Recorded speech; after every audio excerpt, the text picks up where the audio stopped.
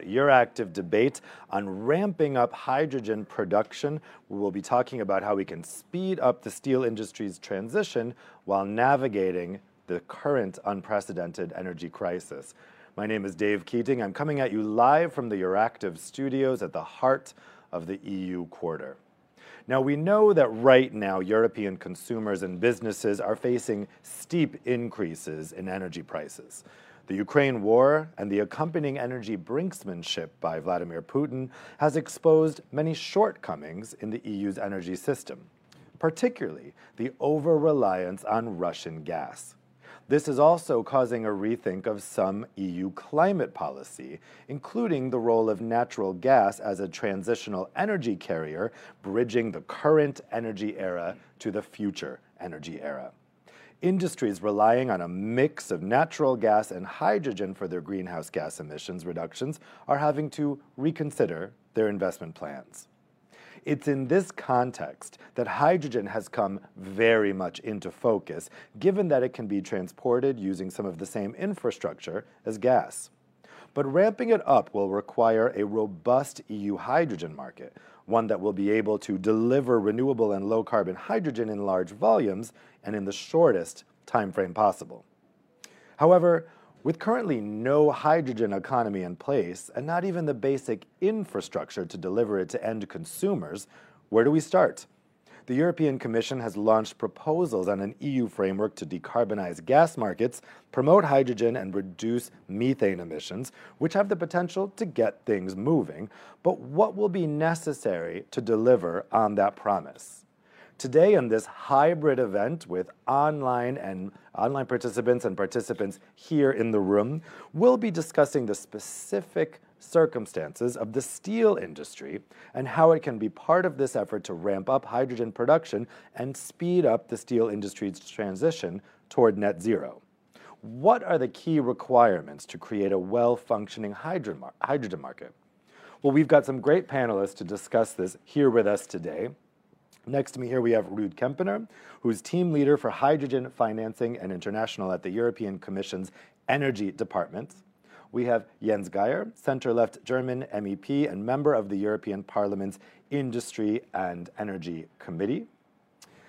We also have with us Bianca Vian-Prado, who is the chair of the Energy Committee at the Steel Association Eurofer and head of EU Regulatory Affairs at ThyssenKrupp Steel Europe. Unfortunately, Gunnar Grubler will be in your programs as the president of Eurofer. Unfortunately, he couldn't make it because of unforeseen circumstances, but we're very grateful that Bianca was able to step in. So then joining us online, we have Jorge Palomar Herrero, head of Green Hydrogen Develop at the Spanish electricity utility Iberdrola. And we have Catherine Bennett, SARE Research Fellow and Professor at the University of Oslo. And we will also be joined here in the room in just a moment by Rosa Puentes Fernandez, Future Energy Leader at the World Energy Council. But Ruud, let's start with you. I mentioned that the Commission has some of these frameworks in place for hydrogen. These, of course, these ideas predate the Ukraine war and the current energy crisis. But how does the Commission, what's the Commission's view on how the EU and EU policy can provide the incentives and certainty needed to ramp up hydrogen production? Thank you, Dave. Thank you very much for inviting me here today.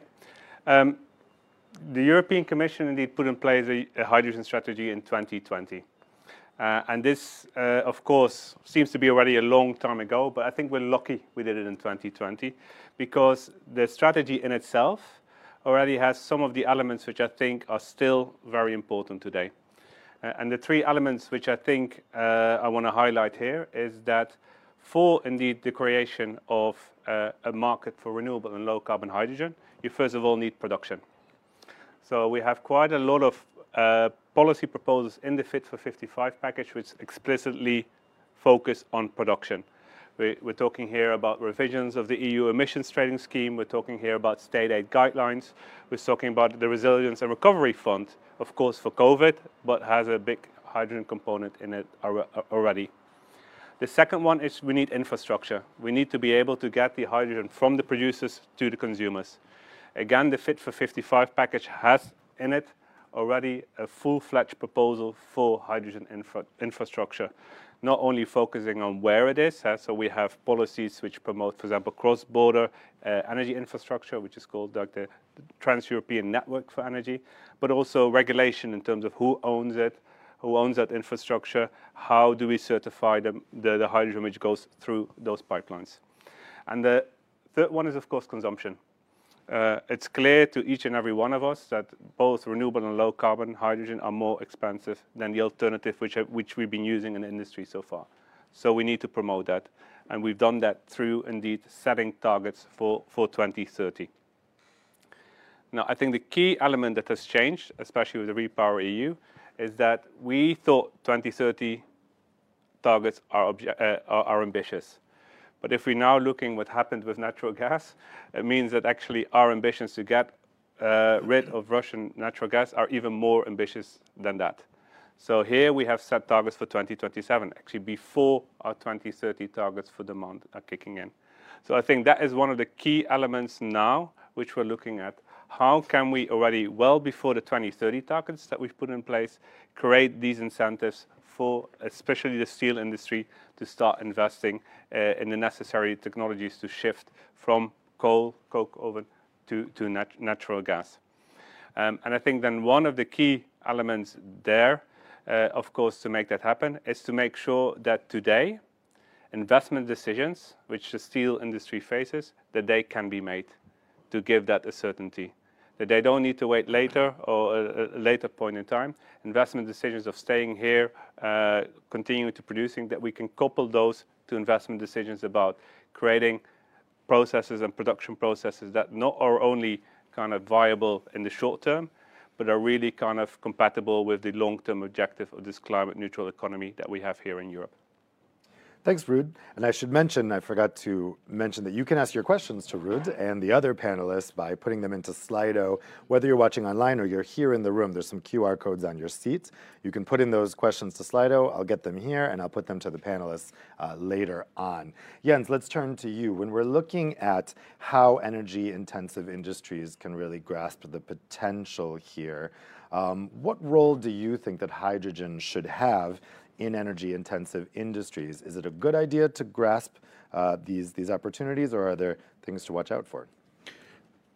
I would say that it is not less than the future of energy-intensive industry. When we look at the steel sector, and you are now producing your steel with a blast furnace, there is no alternative when you look at a zero CO2 emission. So when you're relying on electric arc, you need only, in parentheses, green energy in order to produce green steel. But when you have a blast furnace, that is common in the area of Germany where I come from, the alternative is first to blast hydrogen instead of coke inside the furnace. That already brings in a reduction of CO2 emissions, and then the next step is to have a direct reduction installment instead of a furnace. And if you run that with green gases, you end up with green steel. So when you want to keep the jobs, when you want to keep the production chain, when you want to protect the climate, and we should do that all together, then there is no alternative to ramping up hydrogen and making it green as soon as possible. The irony is, given the prices of natural gas today, green hydrogen would be absolutely compatible if we would only have it. And so there is the possibility to decarbonize the energy-intensive industry, because what I said for steel is more or less also working for the chemistry sector, for aluminum, for other non-metal, non-iron metals, and so on and so on. It is the future of the energy-intensive industry when you want to keep it. Yeah, it's a good point in terms of how we develop that system. We'll be talking about that a little more in the discussion. Catherine, let's go to you next online. You, of course, have been looking at these issues so you could bring us a kind of academic perspective. How how are we going to formulate this with hydrogen regulation? Where are we at with the regulation on hydrogen right now? And what trends are we seeing in terms of how governments are approaching hydrogen? Yeah, thank you likewise for the invite and the opportunity to share some views. I think that indeed we're at a crucial time in terms of regulation of hydrogen. And because we have a small market, but we need, as you point out in the title of this event, ramp up hydrogen in the market. And as was pointed out, I think it's crucial as it is highlighted in the package put forward by the Commission in December to act both on production, transport, including conversion and storage, so the infrastructure market, but as well the commodity market. And all those different steps are following different regulatory paths. For example, we have already high ambition levels that has been increased after the REPower EU plan was adopted. And then we need to fill the gap and we need to accompany that by regulation. And that's a redesign regulation, not only for hydrogen or natural gas, but for all gases as it is envisaged. And then we need in terms of other packages, notably under the Fit for 55, to align with the revision of the Renewable Energy Directive that was newly adopted, to make sure that the commodity as well will fit into that market, that will be traded between partners and across borders.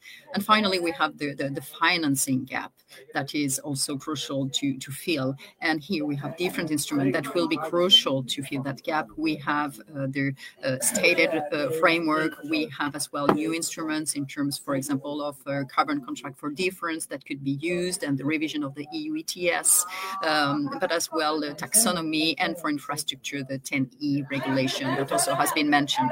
So different processes that are crucial, but I would say that the debate that we have in the next few weeks around the gas package and the gas and the hydrogen package will be crucial, accompanied by the discussion on commodity market.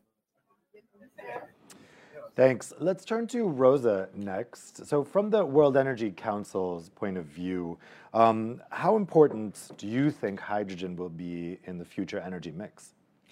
Thank you very much. So I'm very sorry for just appearing in out of the blue. So I think everybody knows traffic in Brussels is crazy. I would have liked to take the metro, but that was 55 minutes, so I would never have made it.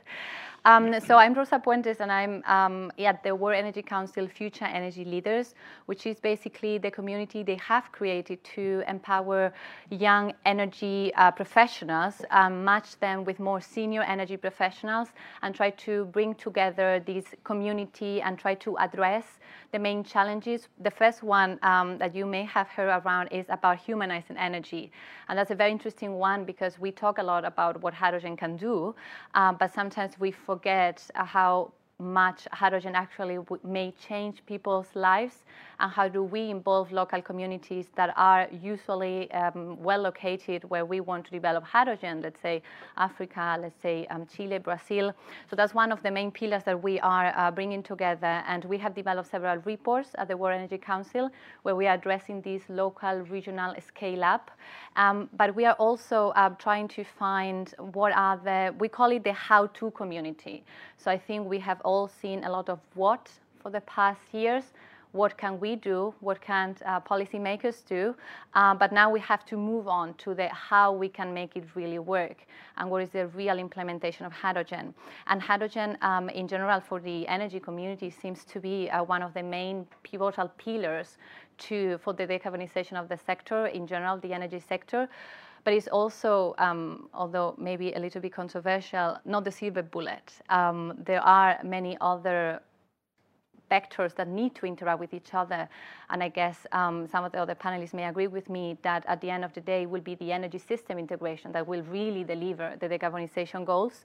And this is what we are trying to do from a more holistic perspective, to look for these interactions and try to understand how hydrogen can play a role in this whole system, but how can it also, interact with other vectors and build from scratch, this energy sector, without forgetting that there are other like wind, solar, but even energy efficiency that we don't talk about that often anymore, but they are still there, they're still existing, and that they're a first step before moving on to really developing hydrogen.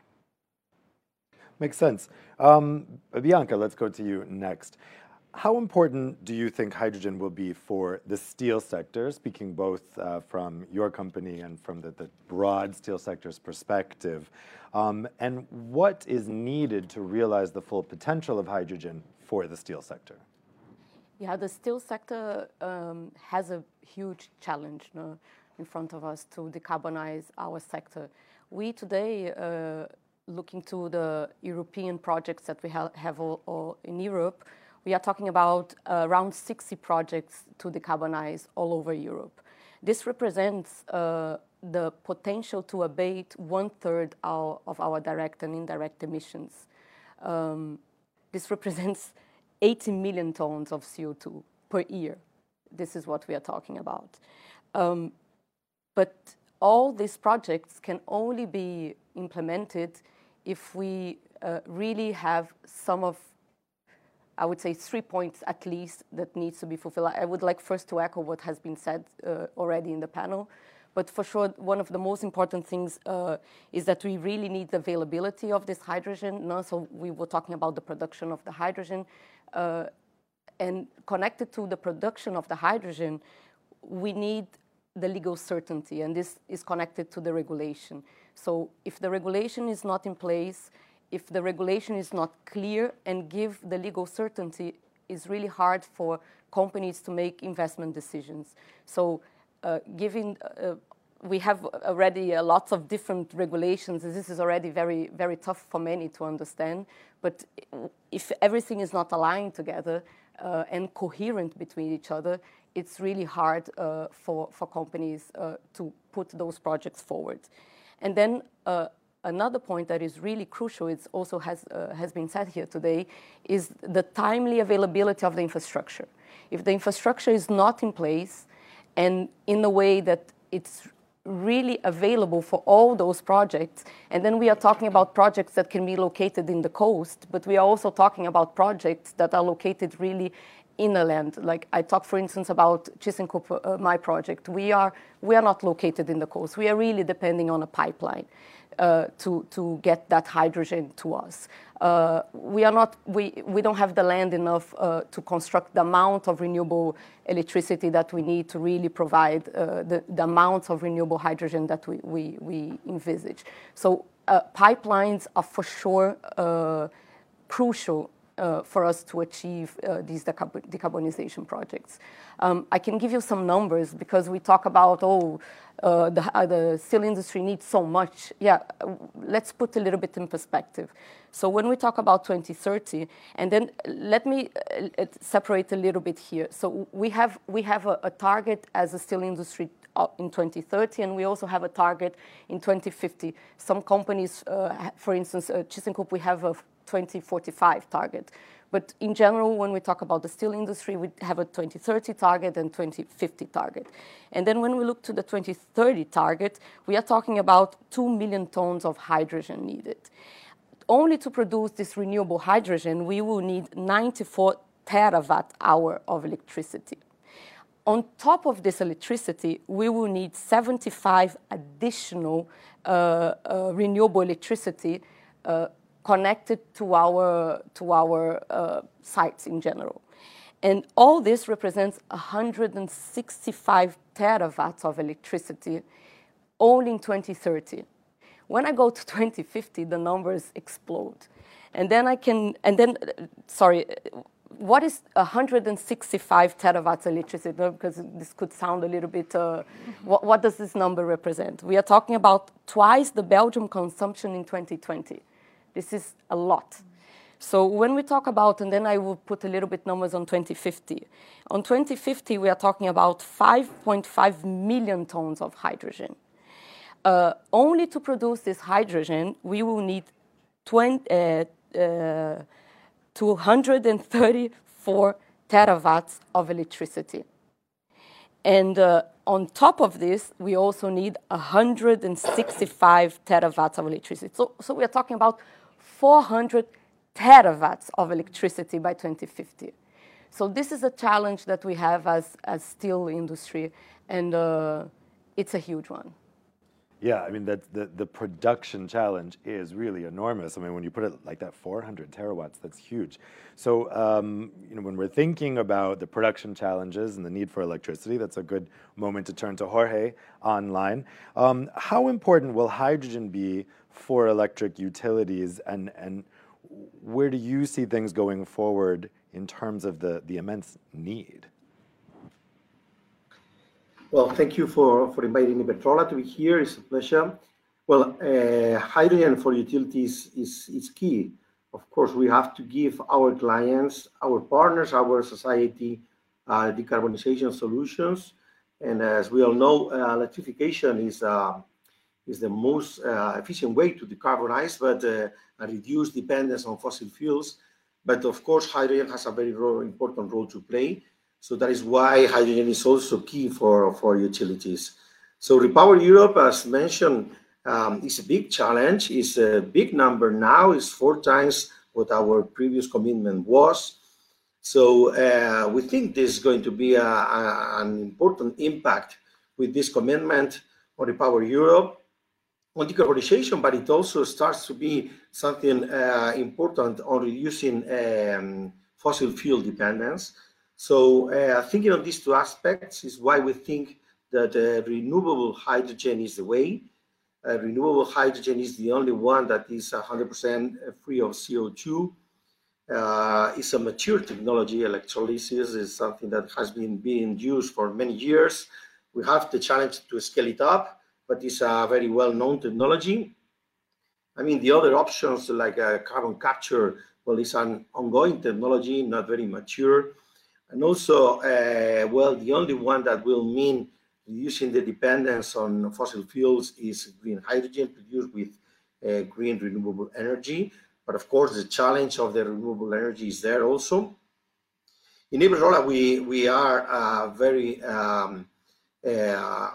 much focused on renewables utility. So our ambition in hydrogen is very strong. We want to build 4 gigawatt of electrolyzer from now to 2030. We have 60 projects already under development in 8 different countries, and it's a firm commitment. We are working with partners, with off-takers, with companies on the value chain. Real alliances has been established with Fertiberia for fertilizer industry, with BP for decarbonizing the industry and build a hydrogen economy in Spain and UK, with Cummins for building electrolyzer, also the value chain. I mean, to make this a reality, and we have created reality. I mean, we have built 2 projects. One is a facility for loading, for charging buses in Barcelona, which is already, you can see, but these buses, these green hydrogen buses in Barcelona. And the other one is our 20 megawatt plant, which I think is the biggest plant now in Europe being built, that is directly connected to a fertilizer facility.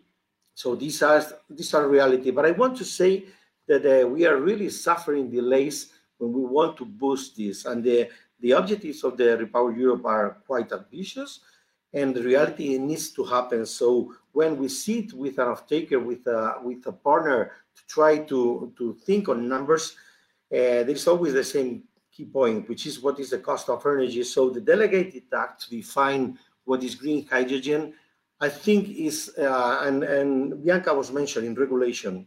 And I think the first point on regulation is the definition of green hydrogen. And this is key for making this a reality. We're waiting for that, because the moment you sit with someone to build something on a long-term basis, you need to know what kind of energy you will need. So this is a key point that I wanted to put on the table.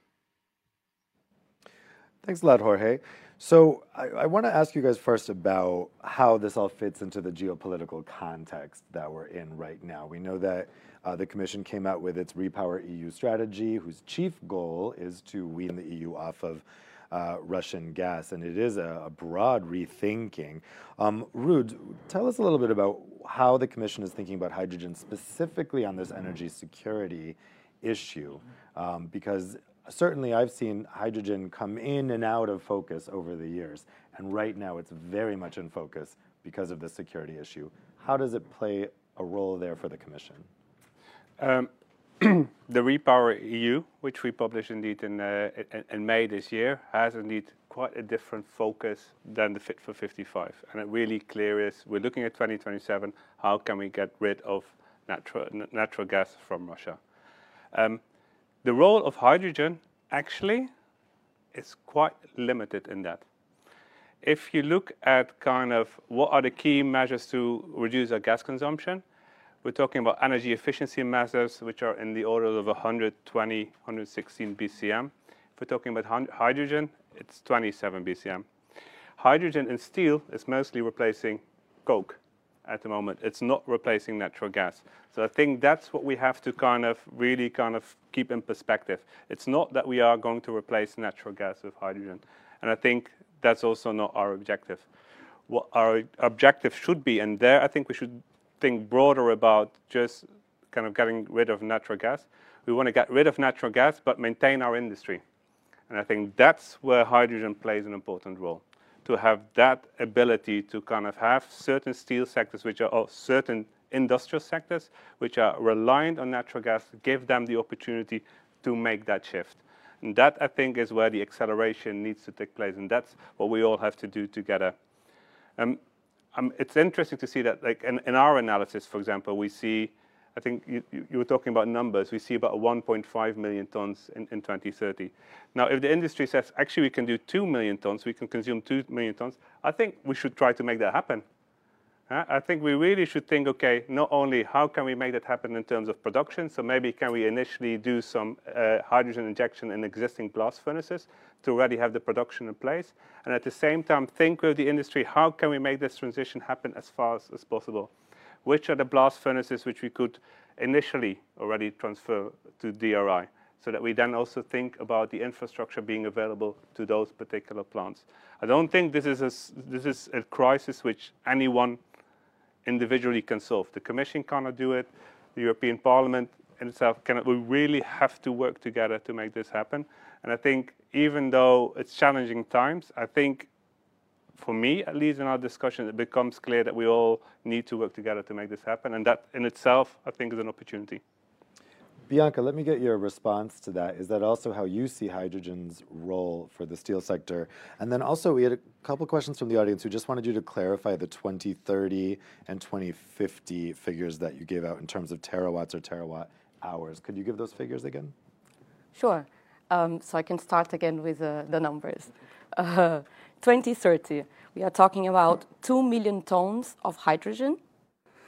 For the production of this hydrogen, we will need 94 terawatt hour of electricity. On top of this, we need 75 terawatt hour of electricity. And this represents, for 2030, 165 terawatt hour of electricity. For 2050, we are talking about 5.5 million tons of hydrogen. To produce this hydrogen, we will need 234 terawatt hour of electricity and additional 165 terawatt hour of electricity for other purposes of the steel plants. And then coming back to what has been said, yes, what we see is that the crisis that we are facing, it's for sure a challenge, but it's also opportunity to speed up the hydrogen. This is no doubt about. The only point that I would like to a little bit clarify is that if we use hydrogen in blast furnaces, means that we also need to invest on infrastructure. The blast furnaces, they are not ready to receive hydrogen. You also need to construct pipelines to send this hydrogen to blast furnaces. So somehow we need to put all this efforts and all this funding needed in constructing direct reduction plants. So I can talk on behalf of ThyssenKrupp. What happened recently with this whole crisis, that we saw this as an opportunity actually to double our capacity of our direct reduction plant. So recently we redefined that for our first direct reduction plant, we're going for double of it.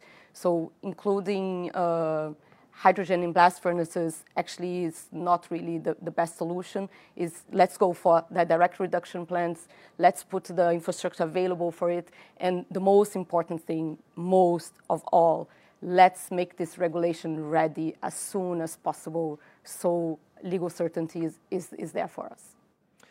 Catherine, I'd like to get your perspective on this. What do you see as the role of hydrogen here in the steel sector?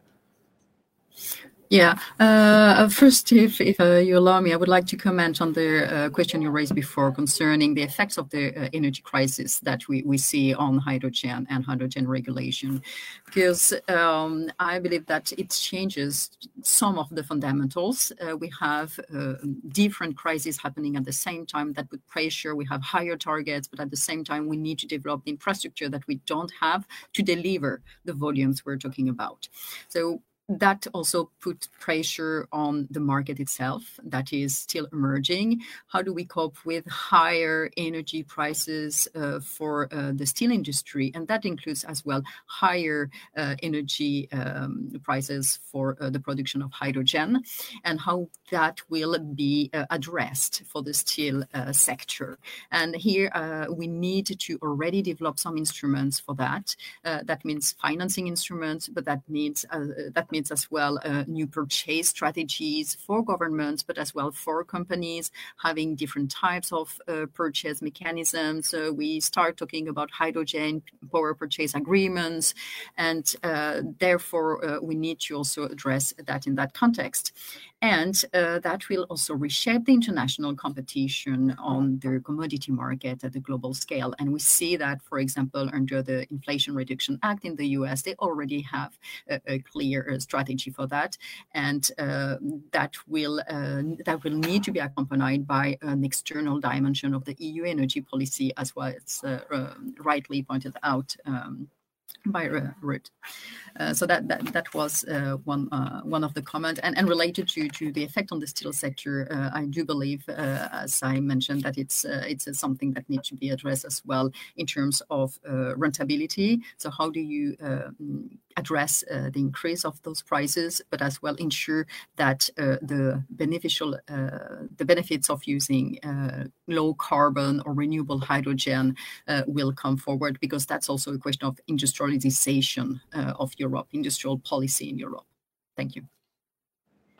Well, we've heard mentioned several times two problems that we have right now, which is a lack of infrastructure and a lack of a market. So Jens, what do you think will be the key requirements for building a well-functioning hydrogen market that can actually get things moving here?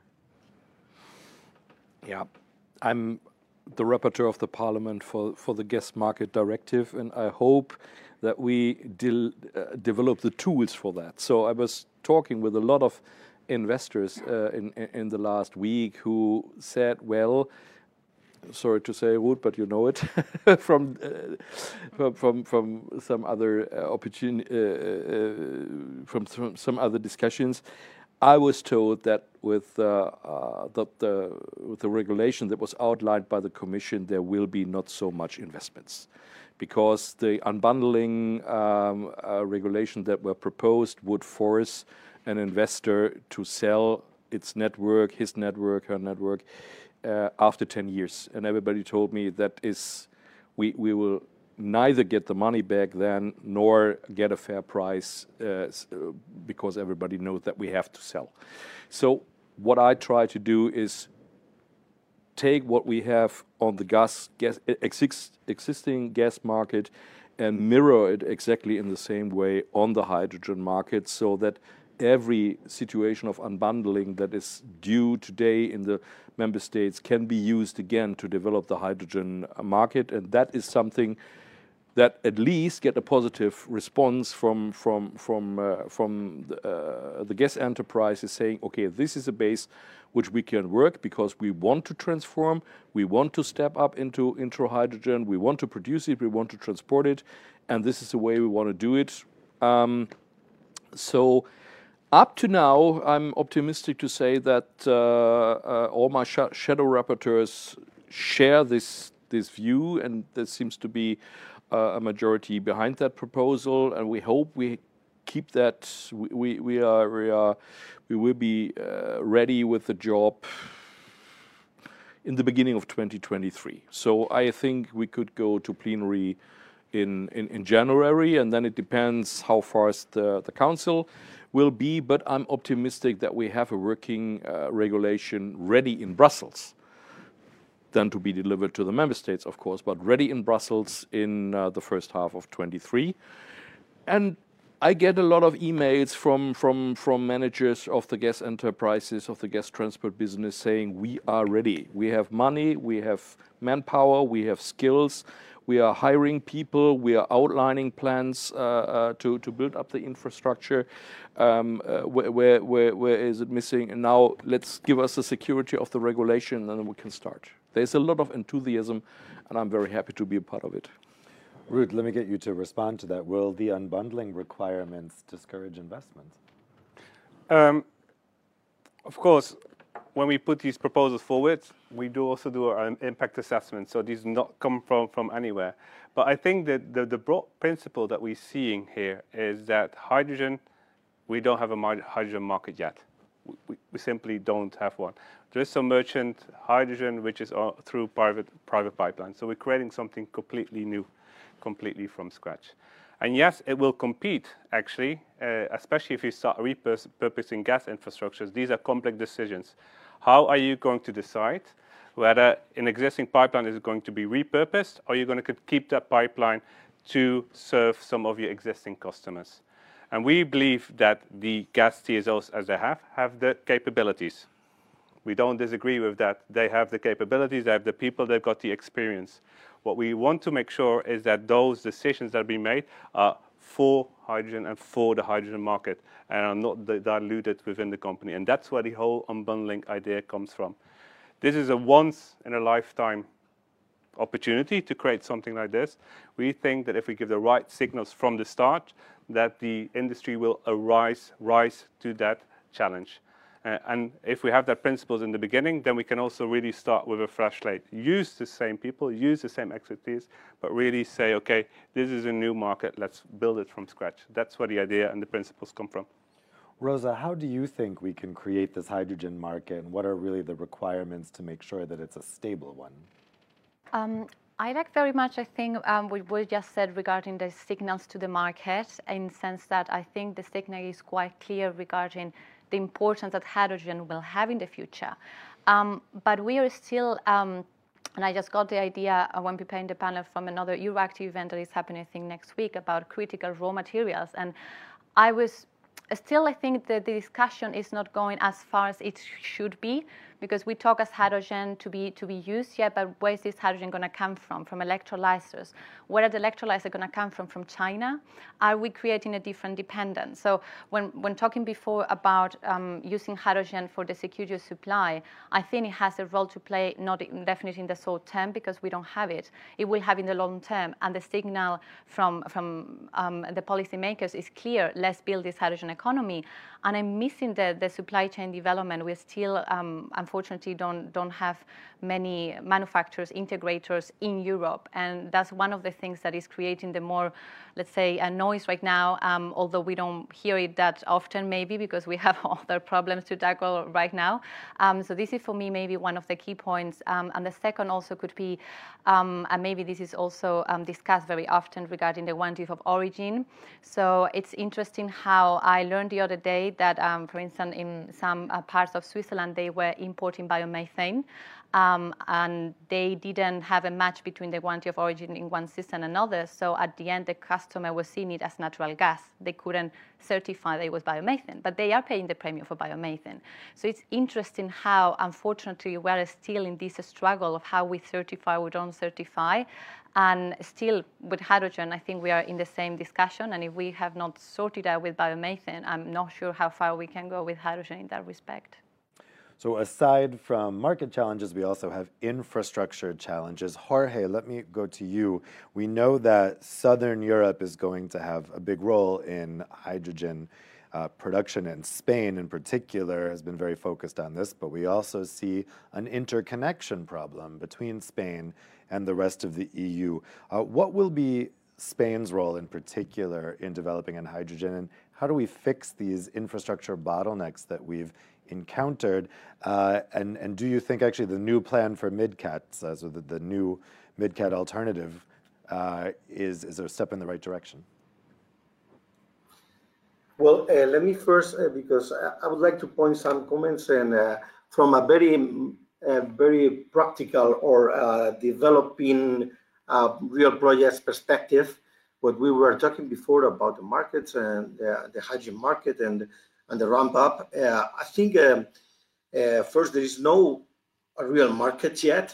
We have to develop project. We have to start building the project. So I think it is key that, as I was saying, the delegated act is defined the sooner the better to start seeing hydrogen as a reality in certain projects. I think that these first years, how we implement the subsidy scheme is going to be key. I mean, we have to make an efficient and realistic implementation of the subsidy scheme to make the real project happen. And we also need the fair play, talking about the market, and we need that the same conditions will be for all the players, because there is a lot of new players, new entrants on these hydrogen markets.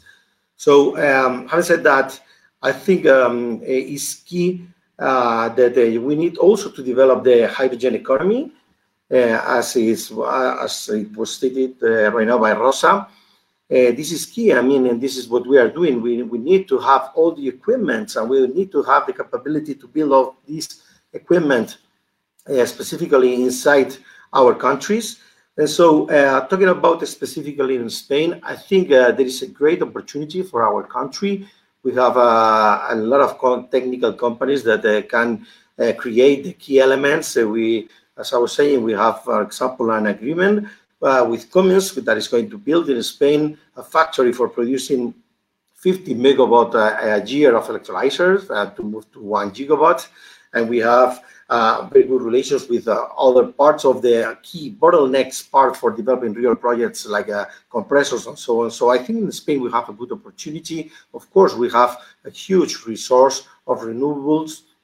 So we have the technical capacity. We have companies that are willing to pay and invest on hydrogen, and companies that are willing to invest on decarbonization of their own products. But at the end, we need to move forward on these other steps. So first years, we need to implement the subsidy scheme the better the possible and as soon as possible. We need to define regulation, and we need to work on the value chain. Catherine, I know you have to leave shortly, so I want to put one question to you on green hydrogen. At what point will we be able to have completely CO2-free or fossil fuel-free hydrogen? How far away are we from that? And is it really a very long-term perspective, or is it something that can be accomplished in the short term? Oh, that's a very difficult question to answer, but from the legal or regulatory side, I would say it very much depends on what kind of objective you have and what kind of criteria do you lay down at different levels. For example, we're talking about the steel industry. It could be related as well to public procurement rules. You have concrete criteria for the purchase of the different materials that will rely as well on hydrogen based on renewable energy production. It will be also a question of standardization, and we have a wide work on standardization that has started already at the international level, but as well under the Renewable Energy Directive II, the RED II, and both the international standards and the SEN standards, and the valorization as well of renewable hydrogen, as was mentioned, through the guarantees of origin. In the meantime, that's sure that we need to develop the necessary volumes, and the carbon footprint of hydrogen will be key to that. So once again, the quality criteria for hydrogen, and that will go probably through developing the market by developing low carbon hydrogen and making sure that we pursue the path towards renewable hydrogen. And that will be through all these different tools related to the commodity criteria that I mentioned. I want to stay with this theme of green hydrogen and green steel because most of the audience questions are actually on that topic. So this first question from the audience I'm going to put to Ruud. The question is from Alex Barnes. Repower EU expects that half of renewable hydrogen to be imported by 2030 is 10 megatons, but that is expensive and difficult. LNG is 160 OC, I'm not sure, but liquid hydrogen is 253 OC. Steel is easier to transport. Won't industry move to areas with lots of cheap renewables instead? The 10 million tons of imports we put in the Repower EU responds to actually one of the previous questions in terms of the geopolitics. Yeah, I think yes, we are importing. Yes, we have a target for renewable hydrogen imports. Again, it's relatively small in terms of what we need for 2050. So we're really talking here not only about addressing kind of the natural gas challenge with Russia, but positioning Europe globally in this whole energy transition. And I think that's an important message that we're bringing with this 10 million tons. It's not just Europe, it's us together which have to do this energy transition. And that is actually the response to the question, will the steel industry move outside of Europe? Of course, my answer is, I hope not. I mean, this is why we do these targets. This is why we have ambitious targets for 2030. That's why we have a specific target for industry. Because what we want to make sure is that green hydrogen, renewable hydrogen that we are producing here today in Europe, and let's face it, in terms of plants, we are still the world leader, that is available in Europe for our industry. That's why we target the industry. Now, thinking long term, yes, certainly there will be new industries popping up in terms of where renewable electricity is cheap and available. But let's also think about what our European electricity system look like. Today, actually, we are the highest in terms of integrating solar and wind, variable renewables into our electricity system. So yes, you might have a country like Saudi Arabia, which has very cheap solar PV, but do they have the capability to create an electricity system as a whole that is completely decarbonized and integrate high shares of solar and wind into the system? I think there actually we have a competitive advantage. We have 10, 15 years of that experience. We have electricity regulation and rules. We have flexibility which is coming into the system. So that package as a whole, I think, should be attractive for industry, because we're not only kind of creating now this renewable hydrogen, but if you look at the carbon neutral economy, we can deliver an energy system that can be the basis for industry, and I think that's our competitive advantage. Bianca, what would you say about this idea that the industry would move to areas with lots of cheap renewables? Oh, hopefully not, no. We want them to stay in Europe. I think that's the overall challenge that we have, but also opportunity, and that's what we are really fighting for, that the steel industry really remains in Europe. That's why we are here today, and I think the steel industry has put a lot of efforts in the direction to decarbonize and really have those projects and be part and surf the wave of decarbonizing and really be the front runners and really be the big exporters of these technologies for the future. So I think this is the role we want to play. I want to put the next question to Jorge. So this question is again sticking on this theme of green hydrogen. So the question is from Jan Bolin from ArcelorMittal. Availability of massive amounts of green hydrogen is required to abate the iron steelmaking emissions. Will it require the steel sector to relocate some activities closer to H2-rich geographies, or can H2 be transported to current assets competitively? I think we were talking about this a little bit before. If Spain is an H2-rich geography, would you expect that steel plants need to move closer to Spain? Well, I mean, I don't know much about the plans that the steel industry may have. What is true is that, fortunately in Spain we have a good resource for renewables, so a cheap price. and also we have a strong network. I mean, so the ability to put all this energy on the network. So I think there could be an opportunity inside the European Union producing green hydrogen and using carriers inside the European Union. So I think that this project that the industry is looking at, and we see that from as a Spanish renewable producer, there is a lot of companies that want to think on Spain as a producer of green hydrogen and use carriers, green ammonia, green methanol, or whatever, to export to some other parts of Europe where new infrastructure for cracking or whatever will be there installed. So yes, I think there can be an opportunity, not maybe for industry that they are based in other countries to come to Spain, but also to consider Spain as a country that may export in a way inside the European Union our cheaper and available renewable energy. Jens, let me put this question to you as well. Do you think it will be necessary to move some production closer to the H2, or can we get the H2 to where the facilities already are? In the beginning, I think we can put the hydrogen to the facilities, given we have enough infrastructure. I'd like to point out that there are already a lot of pipelines coming in from North Africa. So also the Maghreb countries, who are our direct neighbors in terms of Morocco and Spain, very close neighbors.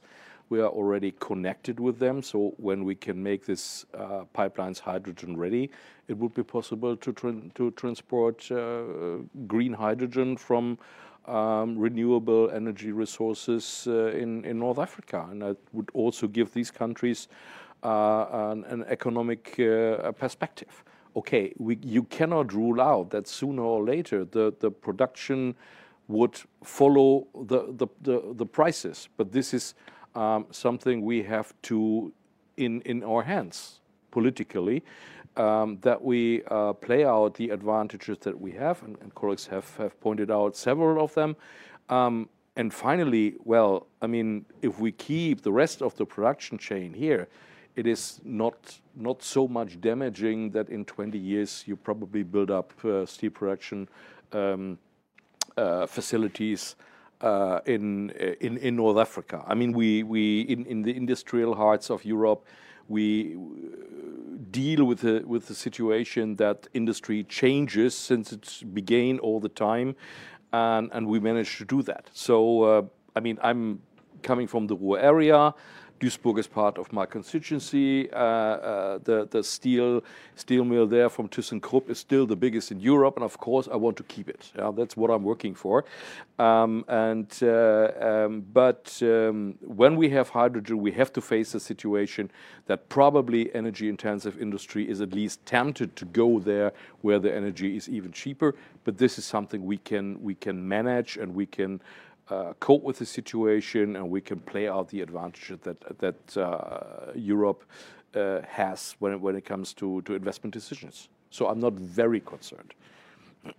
Catherine, I understand you can stay a bit later, which is great, and you wanted to come in on this point as well? Yes, it's. I would like to comment as well. Something that has not been raised before is we're talking here about imports huge volumes, but for developing also a supply for the local industries, we will need smaller projects, and it's fundamental to reach those two levels, to have both small project at the local level, but at as well the big volumes that will be imported through terminals, through pipelines, through ship. So and that requires a minimum of coordination and locating them close to industries. Yes, and something that is very much welcome in the package, in the hydrogen and low and decarbonized gases package, is the emphasis on planning and coordinated planning, also in the perspective of the energy system integration. Just to have these two approach in mind, I think it's very fundamental, and coordinated approach, integrated planning processes. Well, Rosa, I'd like to put the next question to you. This question is from Mauricio Belaunde from Agora Energiewende. Loose production criteria for grid-connected renewable hydrogen production would lead to increased gas consumption in the power system. How can we reconcile a transition phase for hydrogen production with our efforts to reduce gas consumption? Do you think there's a risk that we drive up gas consumption in the short term by building infrastructure for hydrogen? There is always a risk, isn't it? I think we are actually discussing now about imports as well. There is a risk that companies may go. I think we all saw the announcement yesterday from BASF CFO.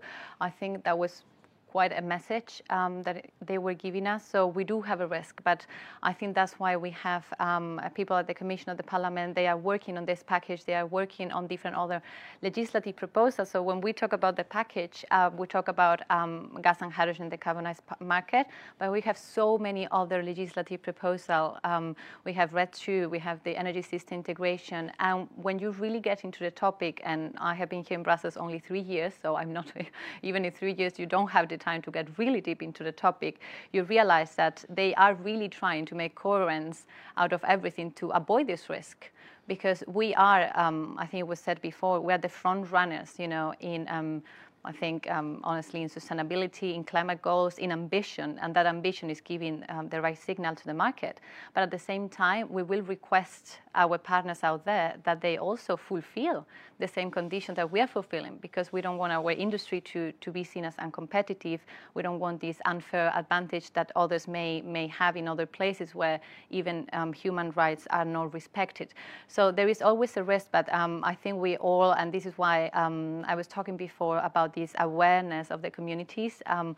We talk a lot about hydrogen now, but what about solar, right? It was the big thing 10 years ago, and many people didn't believe that we will have solar PVs in our rooftops. Even in my own family, it took me 5 years to convince them to put solar panels in their rooftop, even though I'm an engineer and they pay for that degree, because they didn't believe that could work. Can you imagine? So the people out there, they really need to understand that this is a cooperation with them, and not that we are just increasing prices because we want, but because we are going through a transition. And it might hurt at some point. I think we are all suffering a little bit lately, but we will get there, and it will be better for all of us because we will have a better world. But of course, there will be risk, and we have to face them and mitigate them the best possible way. Well, the next question from the audience is for Bianca. This comes from Federico from Sandbag. Wouldn't circular steelmaking be useful to reduce the huge need of green hydrogen? Does ThyssenKrupp have commitments or targets on EAF steelmaking using scrap? What are the policy incentives and disincentives? Yeah, in the case of ThyssenKrupp, actually, we work with what we call the blast furnace route, not the EAF route. So actually, this is in the steel world, I would say, you have those two routes. So what we are doing as ThyssenKrupp, we are committed also, as I was saying, to this 2045 target to reduce our emissions. We have a 2030 target.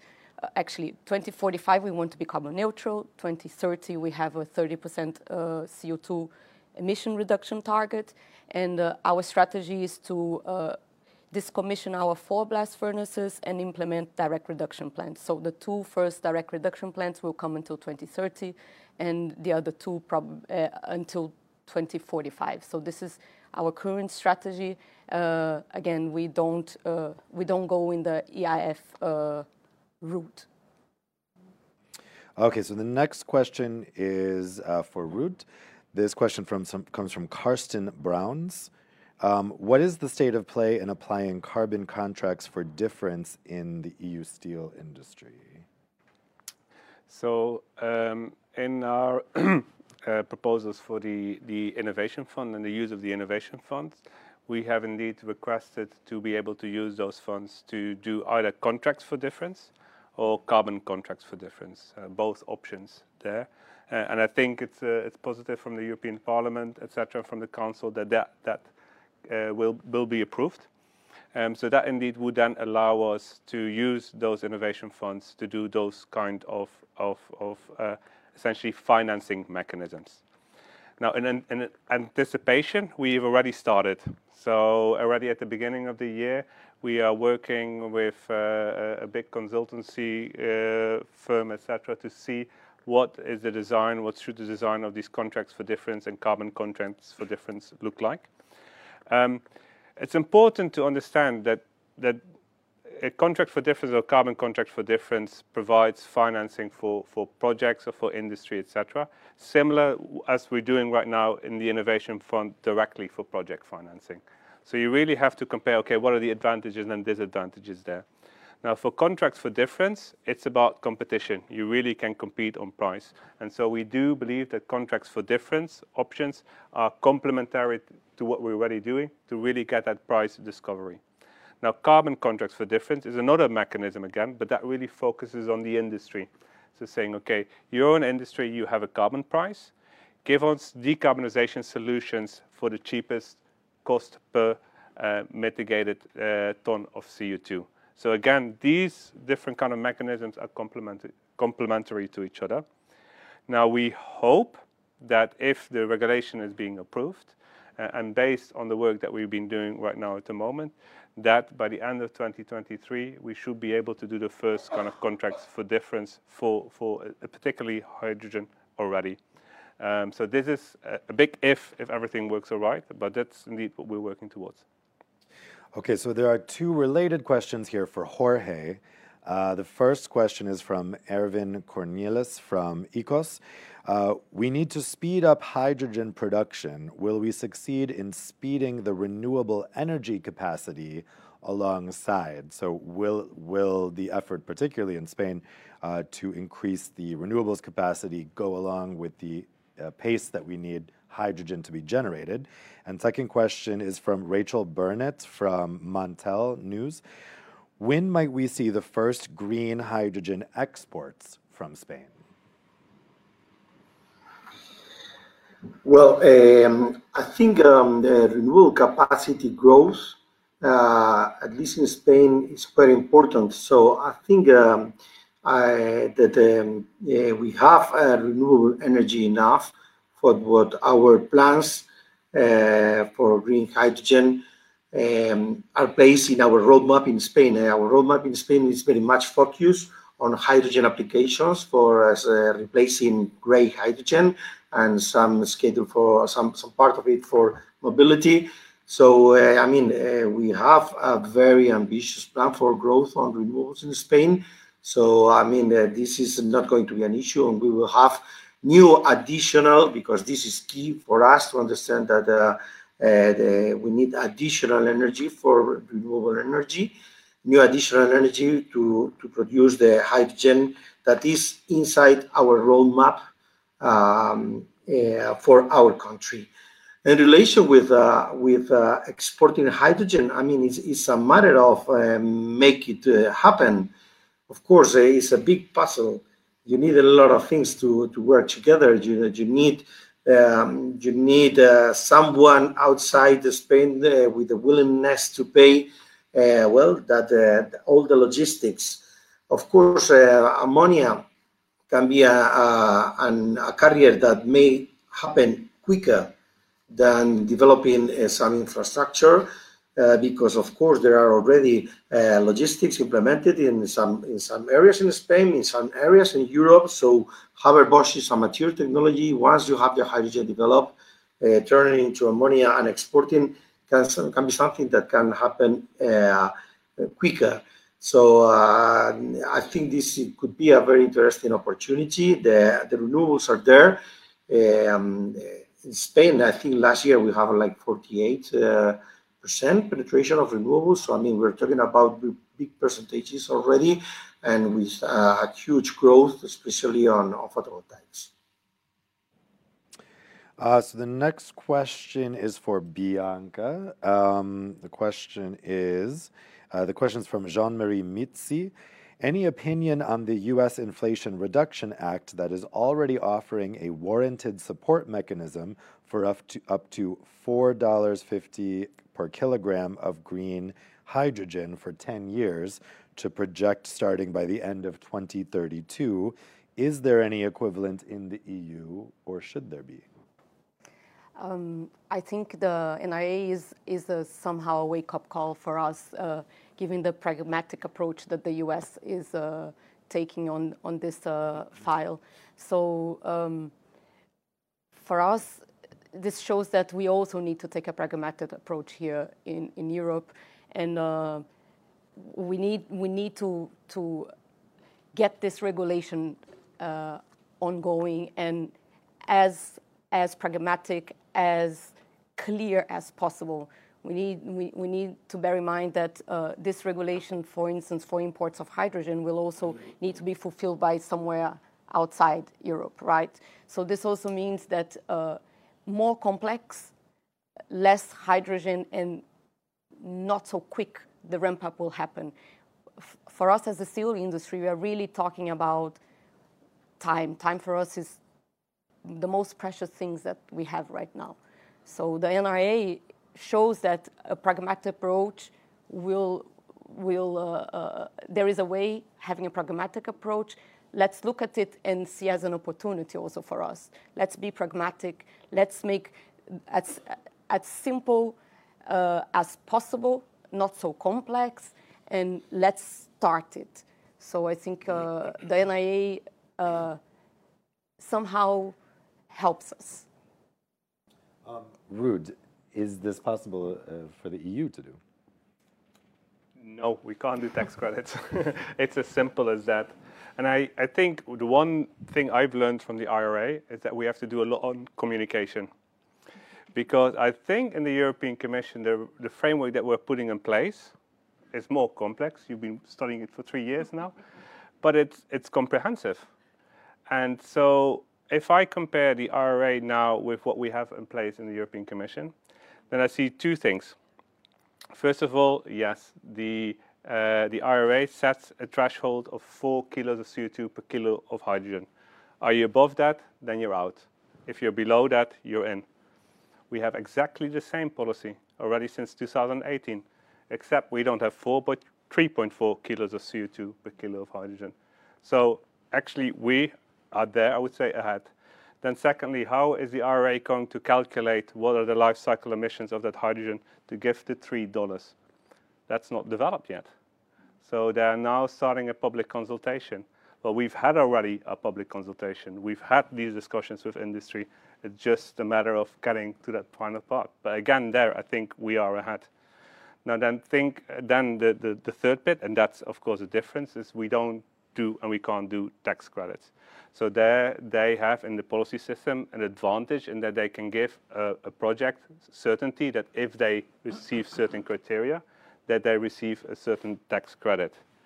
On the other hand, if I look at the IPCEIs that we have now, the RRF, etc., and I add up the budgets that we have already there, not even talking about the European Hydrogen Bank or the innovation funds that we have, we're actually well ahead of what at least the US is expecting to hand out to hydrogen producers in the EU.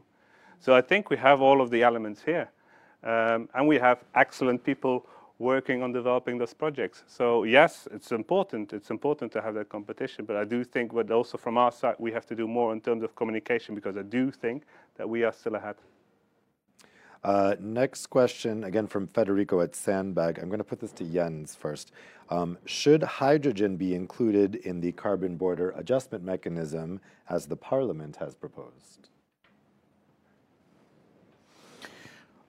Well, we had a majority in the Parliament when we lined out the hydrogen strategy for a formula saying let's support the green hydrogen and let's not let's not discriminate the blue one, and that comes from the idea that we probably are better off when we ramp up hydrogen technology as soon as possible, even when we are not having enough green electricity to run the electrolyzers.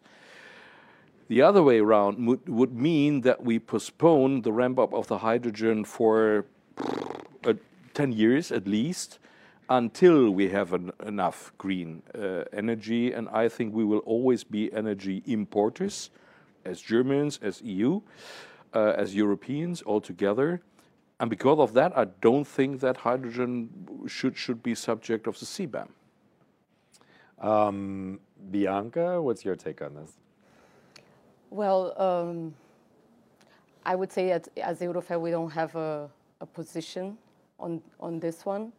I would say, yeah, at least to my knowledge. So I would prefer to pass the question, I would say.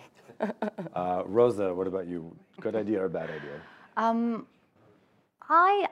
I think you're right. I think that's my personal opinion on that. I think, but we already have the discussion about the colors for so long, right? So I tend to avoid the word green or blue or gray or pink or yellow, trying to talk about renewable, but then people are like, what do you mean by renewable? But I have also been working in the gas sector, and we also have the same discussion about what is a sensitive user to gas quality, right? So I think it's a discussion that we will never solve. But so far, what is the purpose, right? I think this is what we are focusing, what we should never forget. What is the purpose? Is decarbonization? Yes, but it's also not at whatever cost. I heard some comments around from some other panels. I mean, there is a panel every day, right? So, but yet, you should just keep track. That they say, okay, we have to be green, even if that means paying 3 times more. And I do not agree with that. I would say, yes, definitely. I wanna keep I mean, as a young energy professional, I wanna keep the climate. I want to have a future. But we also have to take care that we are not putting too many restrictions maybe on how we decarbonize that. So I would say that at least the arguments brought forward, they make sense for me, but of course not an expert on CBAM. So. And finally, Ruud, how does the Commission feel about including hydrogen in CBAM? Yes, of course, we didn't introduce it in the proposal, so we have a clear view on that. And actually that view is a pragmatic view, in that we said the CBAM in general protects our industry. But of course, to be pragmatic, it has to cover those products which are traded. Steel is traded, ammonia is traded, aluminium is traded, electricity is traded, and they're clear, simple products. So that's where the CBAM works there. Of course, we're going to develop over time. This is a new instrument, so that's also to keep something in mind. Now, one of the other pieces which is still missing is the certification both for renewable and low carbon hydrogen. Of course, once the criteria is there, that can be implemented actually quite rapidly because we have all of the processes in place to implement that certification. But that also would mean that if we then get imports of renewable and low carbon hydrogen, we would exactly know the CO2 content of that hydrogen. So there we have a mechanism in place to track that CO2 content of hydrogen. Now, there is a possibility that we start importing or trading grey hydrogen. But that, I think, is a small possibility. I don't know if that is going to happen or not. If that would happen, then, of course, I think you get into a situation where you can say, okay, imported grey hydrogen would be competing with renewable and low-carbon hydrogen. But only in that situation, I think, it would make sense to act. And all of the other occasions, I think, through steel, we've already covered it. Through ammonia, we've already covered. So we're ready there. Yeah, this issue of certification is one I think that's come up several times today. Well, that's all the time we have for today's discussion. I want to thank the panelists, both here and online, for some excellent contributions. I think what's clear is we are in a brave new era when it comes to hydrogen.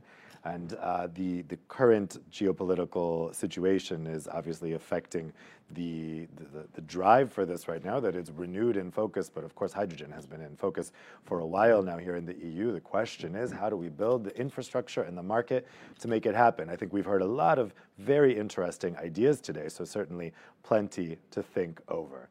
So now I would like to invite the people in the room for a networking reception afterwards. And for those of you watching online, I invite you to have an excellent lunch in your home or office or wherever you are. We'll see you right back here for the next Euractiv debate. Take care.